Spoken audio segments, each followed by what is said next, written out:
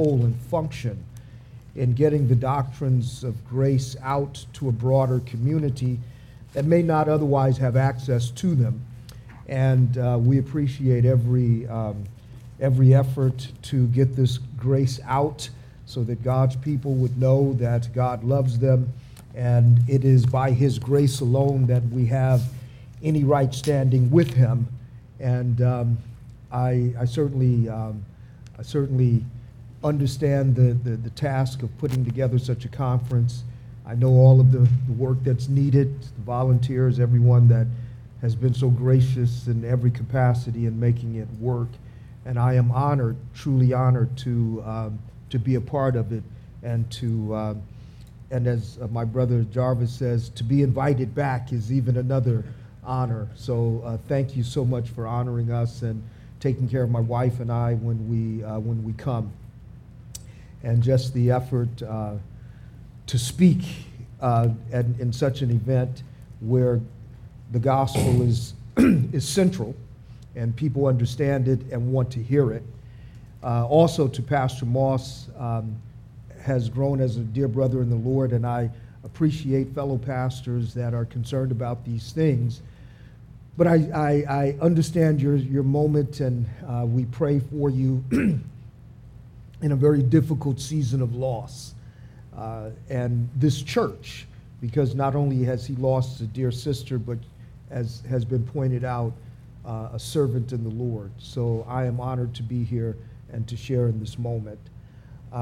Without prolonging the time, I want to consider somewhat briefly from the Psalms 119, and as it's mentioned in the scriptures or in your program, it's verse 50, but in addition to verse 50, I want to include verse 49. So verses 49 and 50, and I do apologize for that mishap. But this is the reading of God's word. Remember your word to your servant, in which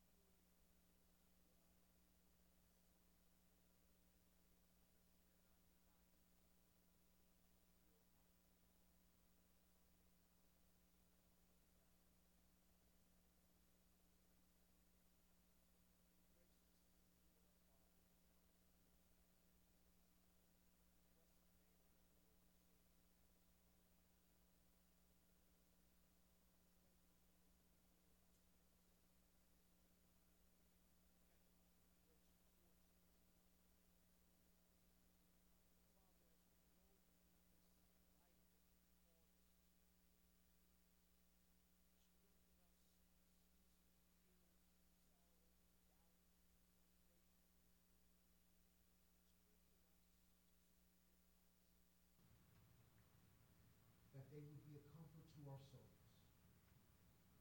You have loved us with an everlasting love. Therefore, we pray that in all of our afflictions, our comfort would be that Christ lived for us. He has died for our sins. He was raised for our justification. And right now, even as we speak, he is at your right hand, seated, because he is able to save to the uttermost those who come to him by faith. Thank you for this truth. Thank you for this grace. It is in Christ's name that we pray. Amen. Amen. I invite you to please stand as we sing of God's comfort and the peace that it gives us. It is well with my soul.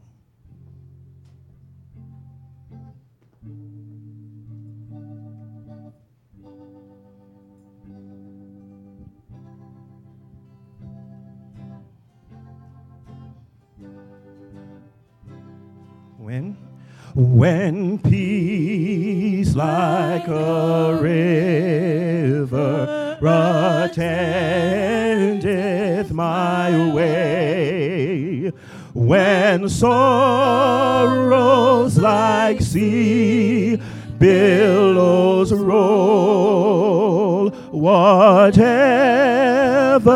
my Lord thou hast taught me to say, it is well with my soul. It is well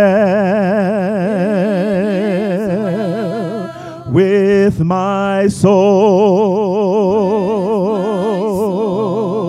It is well with my soul.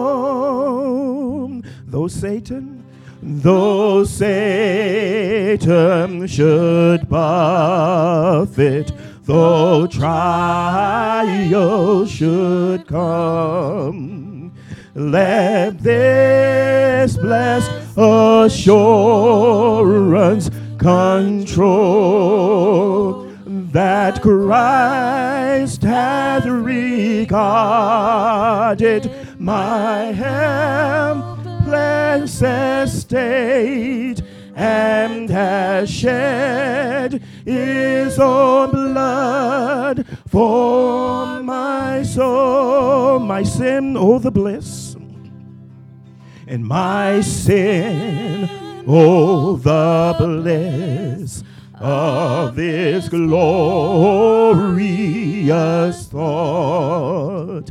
My sin not in part, but the whole is nailed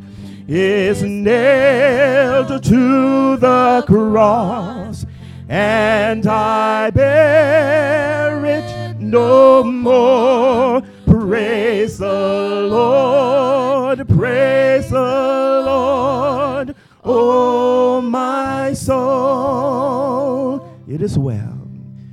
It is well, with my soul.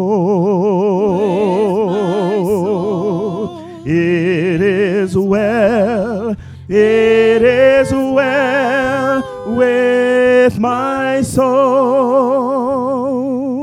And Lord, haste the day, and Lord, haste the day when the faith shall be sight, the clouds be rolled back as a scroll. The trump shall resound, and the Lord shall descend. Even so, it is well with my soul. It is well with my soul. It is well, it is well with my soul. It is well, yes, it is well with my soul. It is well, it is well with my soul. Amen. Pastor Jones, thank you. Your sermon was a balm to my soul.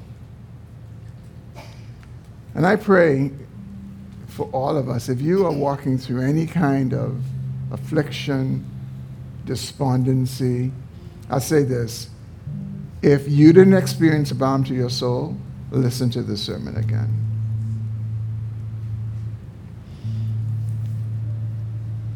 The overview of Psalm 119 ministered to my soul. I've heard a lot of sermons on Psalm 119. I've not preached one of them, but this has just inspired my heart to get into Psalm 119 again and to be encouraged by it. But your sermon was a balm to my soul this morning.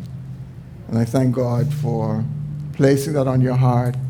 I don't think that you could have ministered to us in a more apt and a more appropriate way than this season. I thank God for you. Amen. So friends, if somehow you're thinking, I'm in despondency, I'm in discouragement, and if you don't feel a balm to your soul, please listen to the sermon again. We'll do our best to have it uploaded this afternoon.